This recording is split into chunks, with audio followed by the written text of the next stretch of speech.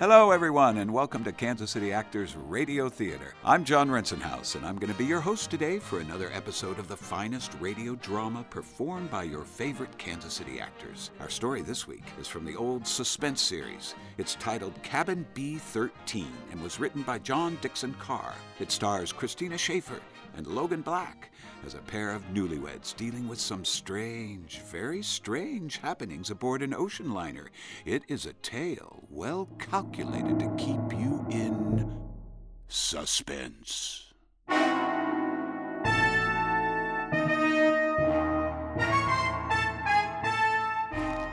Come now in happier days to a great ocean liner on the night of her departure for Europe.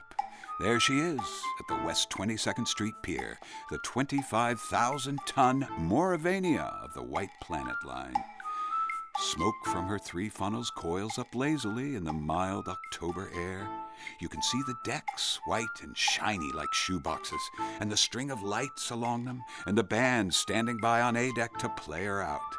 You can hear the murmur of an excited crowd, and the rattle of the steam winches as cargo is lowered into the hold.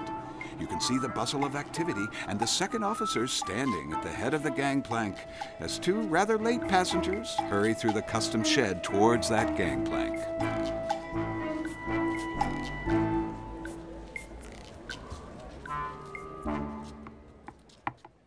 It's all right, Ricky. We're not too late. No, Annie. I thought we'd be in time. A honeymoon in Europe. 3 whole months with nothing to worry about. That's right, dear. And you've been my wife for, let's see, practically 5 hours now. I believe the correct phrase is, oh, it was so sudden, Mr. Brewster. So sudden that we have to travel on our own passports instead of a husband and wife one. I hope they don't think you're not an honest woman. I am going to act like a complete wanton just to devil you. Oh, what about our tickets, Ricky? Do we give them to that officer standing at the top of the gangplank? Oh, I know, honey. You keep your ticket. The cabin steward will come around and collect it after we're underway. And the money, Ricky? It is a lot of money, Annie. $10,000 in cash. Maybe I'd better turn it in at the purser's office for safekeeping. Yes, maybe you had. Oh, wait a minute, Ricky. What is it, dear? Wait. Do you mind if we stand here for a second before we go up the gangplank? Well, what's the matter? You're not ill, are you? No, but getting over brain fever isn't any joke. Oh, I know, dear. You see, Ricky, I ought to be eager and excited like all those people up there, but suddenly right now all I can think of is the night and the wind and all of the black water in the dark. Annie, that's exactly the kind of morbid fancy I'm trying to cure you of. I know, Ricky. I'll be good, but I was just thinking of a story. What story? Oh, never mind. It doesn't matter. Which way do we go? Up the gangplank, through that door there, and then down in the elevator to B deck. And no more horrors. Do you understand? Here we are, Annie. B deck and cabin number... Good Lord. B13. B13? You're not superstitious, are you? Why, no, dear. Not about things like that. Open the door. Here we are. Lights on and... Oh, Ricky, darling, it's a beautiful cabin. Best I could get. I'm feeling so much better, Ricky. I will be all right. Well, of course you will. You know, Ricky, I keep thinking and thinking about that story I mentioned. What story, dear? A woman and her daughter arrive in Paris and go to a hotel. Oh, you mean the old Paris Exposition story? Yes, that's it.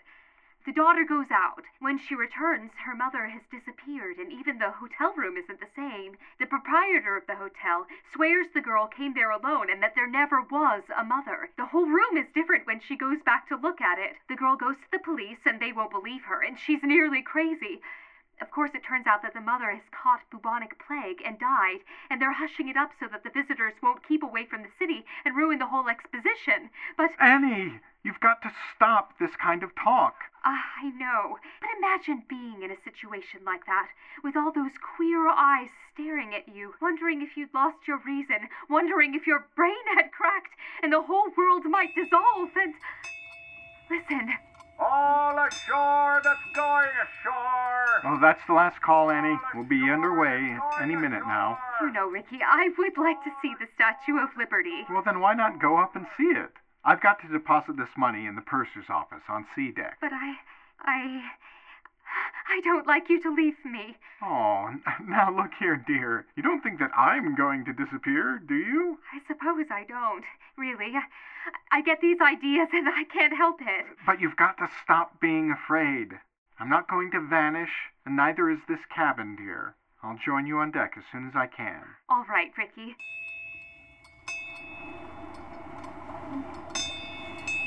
In with your gangplank. Gangplank in, sir. Close the rails. Stand by.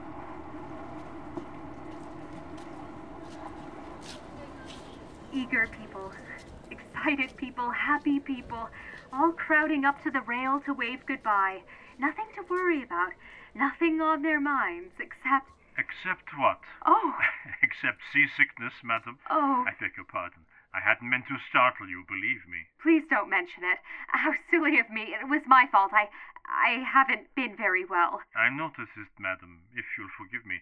That was why I spoke to you. As you see by my uniform, I am the ship's doctor. This is a British ship, isn't it? But you don't sound British. No, I'm an Austrian, madam. Dr. Paul Heinrich, at your service. I'm not very popular in my own country today. The days of collared shirts and vacant minds. I'm Mrs. Brewster, Doctor. Anne Brewster. When does the ship go? In about a second, Mrs. Brewster, you'll hear the whistle, and then the band will strike up Auld Lang Syne. And then... We're moving, aren't we? Yes. Don't you feel the vibration of the engines? Goodbye, Tommy. Take care of yourself while I'm gone.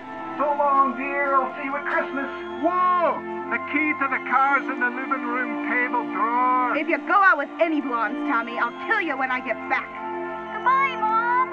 The living room! Yes, dear. Of course I'll behave myself in Paris. Say, what time does the bar open aboard this tub, huh?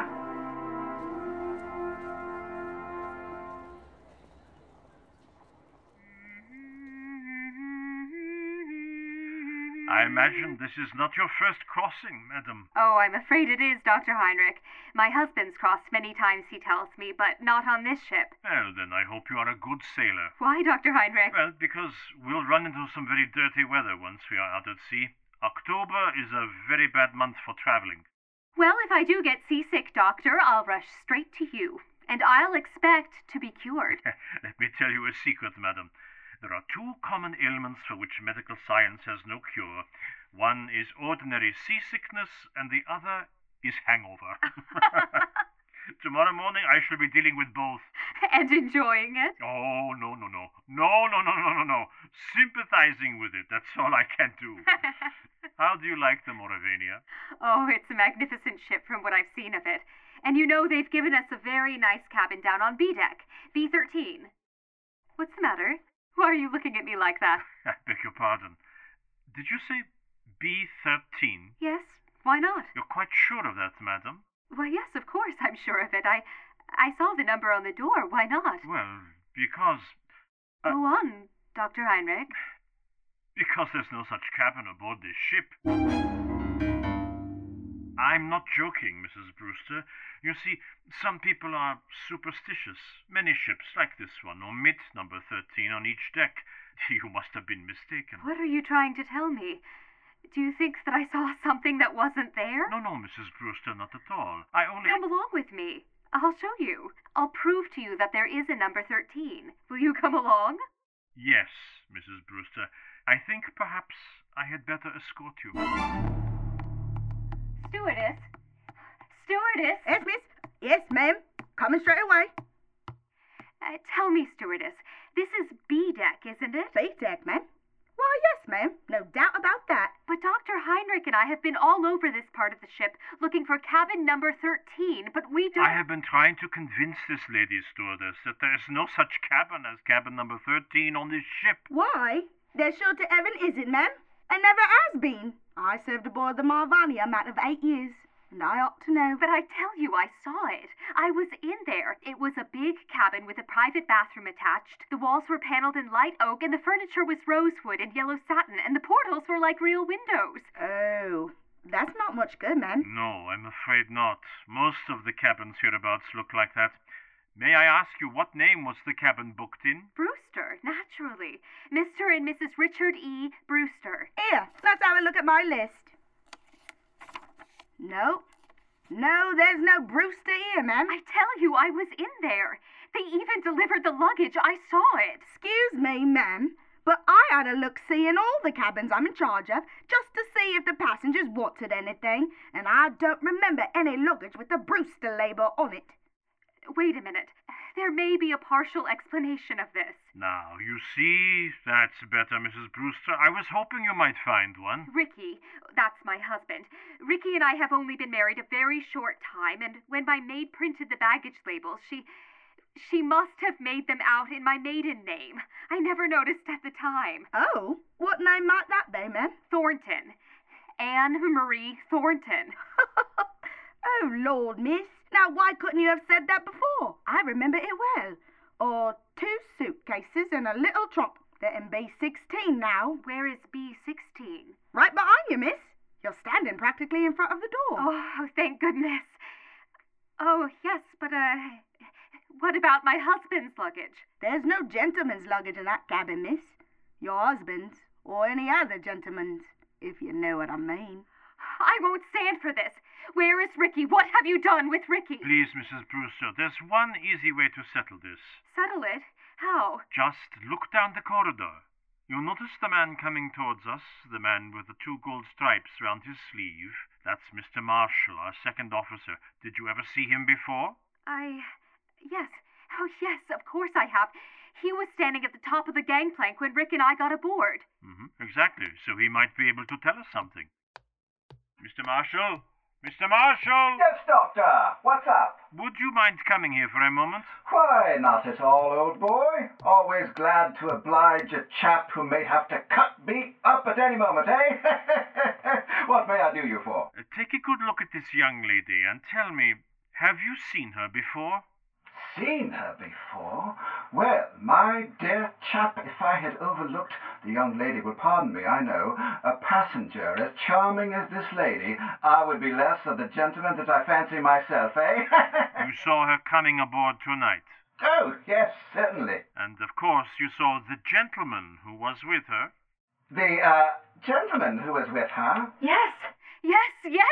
Oh, but there was nobody with her, old boy. You're quite certain of that, Mr. Marshall? My dear doctor, she was the last of them to come aboard. I'll take my Bible oath there was no other passenger with her, or ahead of her, or behind her, if it comes to that. You're lying.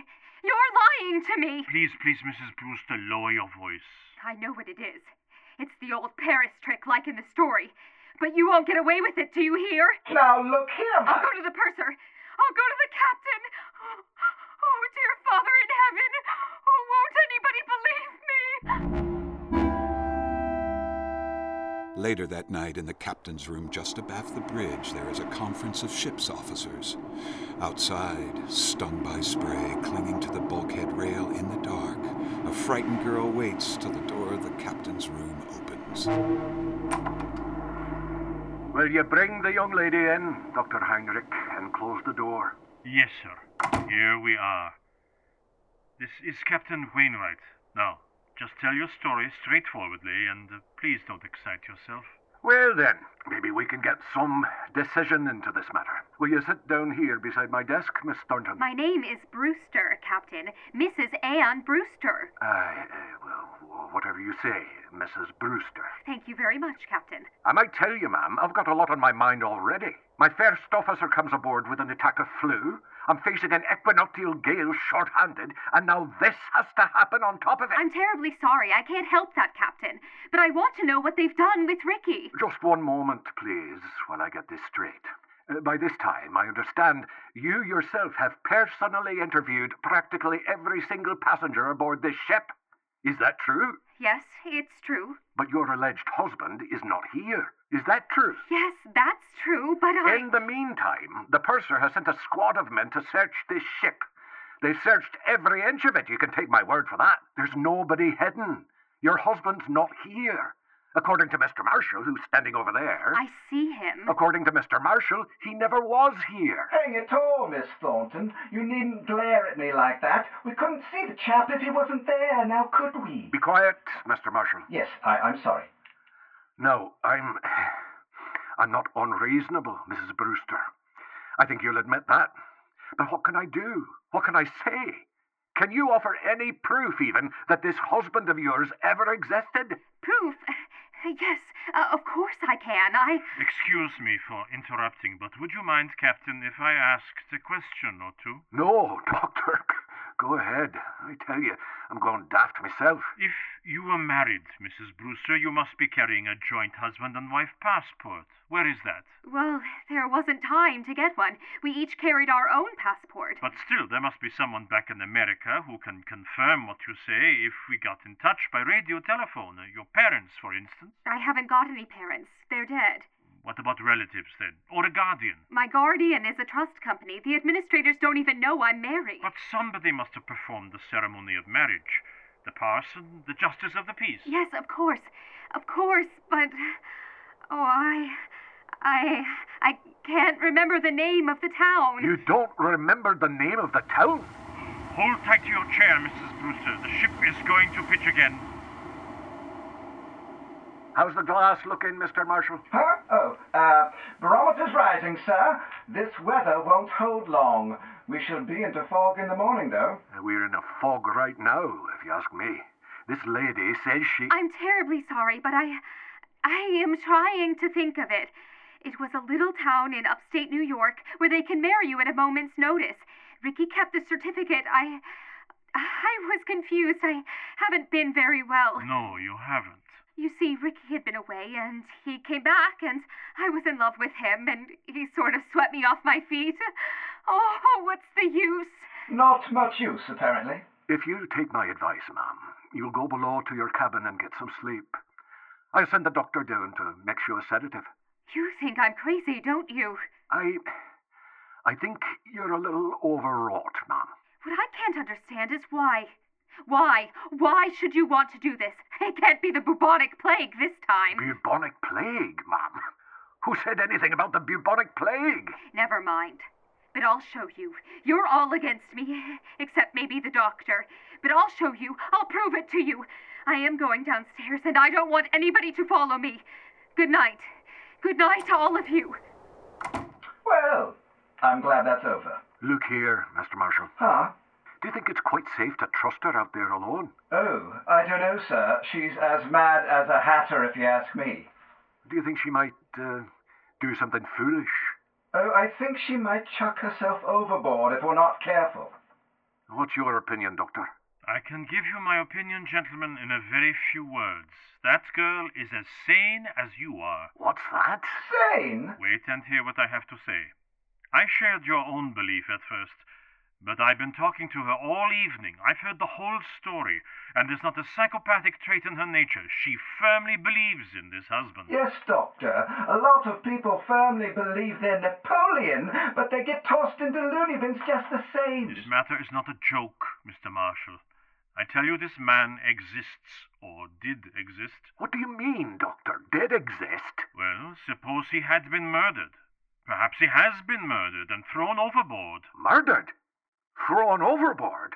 If you remember, Richard Brewster was carrying a very large sum of money in cash, his wife's wedding gift, practically all her inheritance. He meant to go to the purser's office, but he never got there. That money might have been a great temptation. To whom? To a stewardess, perhaps, or even to a ship's officer. Just exactly what you're getting at. Well, numbers on doors can be changed easily enough. Just print a small card and put it in the metal slot on the door. I still want to know what you're driving at. If you use your intelligence, gentlemen, I think you will understand how a man can be made to vanish into thin air, and why Mr. Marshall saw no other passenger. You still don't see it? No, I do not. Well, then listen, and I will explain exactly how a man can appear. 4 o'clock in the morning. 4 o'clock. The hour of suicides and bad dreams. The gale has subsided, the sea is calm, but the SS Mauravania creeps blindly at barely 8 knots through a thick and strangling fog. The whole ship is dark and sealed up in sleep. There's no sound in all that mournful dimness except when the foghorn cries out a warning overhead. Even cabin B-16 is dark. Annie Brewster, still fully dressed, lies restlessly across one of the berths, her head almost touching the intercabin telephone. What? Oh, I thought I heard. Telephone. Yes, hello? It's me, Annie. Take it easy now. Ricky! Ricky, where are you? Quiet. Keep your voice down. Where are you, Ricky? What happened to you? Are you hurt? No, I'm not hurt, but he nearly got me. Who? Who nearly got you? Listen, dear, I can't explain over the phone, and I don't dare go down there. Can you meet me up on deck? Yes, of course. Where? Do you know the boat deck? Boat deck, which one is that? The top deck, where all the lifeboats are slung? Oh, yes, I know it. We'll go to the starboard side. Yes, yes. That's the right-hand side facing forward. Find the 4th lifeboat from the aft companionway. Yes. There's a thick fog and nobody will see us. Ricky? What is it, Ricky? Oh, he's gone. Oh, he's gone. Excuse me, miss, but I thought I heard somebody talking in here. Stewardess, what are you doing up at this time of the night? If I might ask, miss, what are you doing up and dressed? Oh, you ought to get some sleep, miss. You really ought. It might interest you to know, Stewardess, that I've just been talking to my husband. Now look here, miss. Don't start that all over again. Please don't. You pretended to think I was mad, didn't you? And you nearly drove me mad. But Ricky's beaten the whole crowd of you, and I'm going out on deck to meet him now. Out on deck, miss? That's what I said. Don't go out there, miss. Not in the state of mind you're in, and the fog's so thick you can't hardly see your hand in front of your face. Stand away from the door, please. Suppose, miss, I didn't want to let you go out there. You've probably heard that mad people have 10 times ordinary strength, and I'm stronger than you anyway. Stand away from that door. 1, 2, the third. Annie, is that you? Yes, Ricky? Oh, Ricky, darling, where are you? Here, duck your head under the lifeboat. Here, take my hand. But isn't it horribly dangerous out here on the edge? There's no railing along the side of the ship. Don't worry, Annie. I won't let you fall. Look out! Oh, if you went overboard here. We're well aft near the propellers. The suction would carry you into the propeller blades and... Listen. I can't hear anything except the foghorn. Yeah, but I can. There's somebody walking along the deck, and I can see a flashlight moving in the fog. You're quite right, my friend. You can see a flashlight moving in the fog. Dr. Heinrich, what are you doing here? At the moment, young lady, I'm covering both of you with a revolver. Please don't move.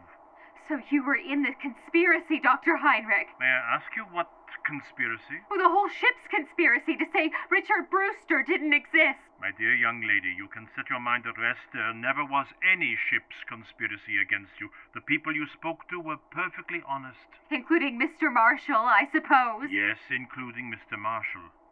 Annie, what is this all about? Stand back there. I suppose he was telling the truth when he said nobody came up the gangplank before or after me. I beg your pardon. That was not what he said. He said no passenger came up the gangplank with you at this time. Well, what's the difference? A great crime was arranged for tonight, young lady. No less a crime than murder. Murder? Who's going to be murdered? You are. What? That, I repeat, is the scheme, but there is no conspiracy and only one criminal. And who is the criminal? The criminal is that man standing beside you, your so-called husband. Ricky! Oh, you don't know what you're saying. I think I do. Marshall, of course, did see someone walk up the gangplank, loitering behind you, but he never dreamt of associating that person in any way with you. He saw a ship's officer returning from shore leave in civilian clothes. A ship's officer? Yes, that man you call husband. His name isn't Richard Brewster. His real name is Blaney, and he's the first officer of the Mauravania. Are you trying to tell me that The captain can identify him. He's actually British, though he can fake an American accent very well. He has already got a wife in England, and he's planning to join her with the $10,000 he got from you. I don't believe it. I don't. Ricky, why don't you say something? Oh, he planned it very cleverly, I must admit. He never let you know he was a ship's officer, did he? He's been away for some time, naturally, so he persuaded you to marry him in a hurry. Ricky, is this true? Here's the money. You see, all he did was hang a dummy number on the cabin door, remove it later, put on his uniform, and walk away with his own luggage. But Captain Wainwright told us that the first officer had come aboard tonight. With a bad attack of flu, yes. Our friends couldn't be seen in public till after he disposed of you. The best thing was to convince everybody you were insane, as he did. Then when you went overboard tonight... They would all believe it was suicide. Exactly. But they began to suspect this, Brewster, because you quoted him as telling such an obvious lie. He said he had never traveled on the Mauravania, yet he could direct you all over the ship and even knew where the purser office was. So I went to his cabin, found it empty, searched, and found your $10,000. Why, you... Oh, look out, Dr. Heinrich! Put it down, you fool! Put it down! He's overboard! You've shot him! You shot him! Those shots, my dear, never touched him. Never touched him! No. The weight of the iron carried him over backwards when he lifted it. It was the weight he was going to use to sink your body. But they'll pick him up, won't they? They'll stop the ship and... Ricky! The propellers! The ship's propellers! Yes. They suck you under. Oh, Doctor! Oh, Doctor, I can't stand this! I can't stand this! It won't be easy, my dear. It won't be easy, I know, but believe me, this way is better. And so closes Cabin B13. This week's tale, well calculated to keep you in suspense.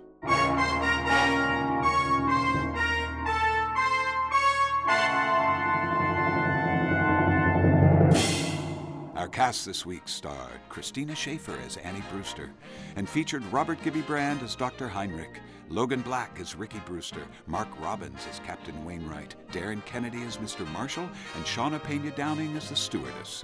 The episode was directed by Jan Rogi, and the sound design was by Thomas Newby and Alexi Savro. The sound engineering was by Mary Robinson. It was produced in conjunction with the UMKC Theater Department with special thanks to Greg McInder. Kansas City Actors Radio Theater is made possible by support from donors like you. This episode was sponsored by Mary Stringer.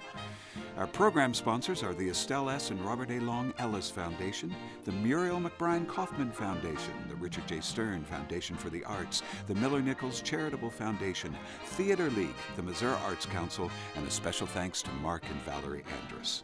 I'm John Rensenhouse, and this is Kansas City Actors Radio Theater. Join us next week as we return to our ongoing series, Kansas City 1924, written by local playwright Forrest Attaway. Until then, we ask you to please stay healthy and stay tuned.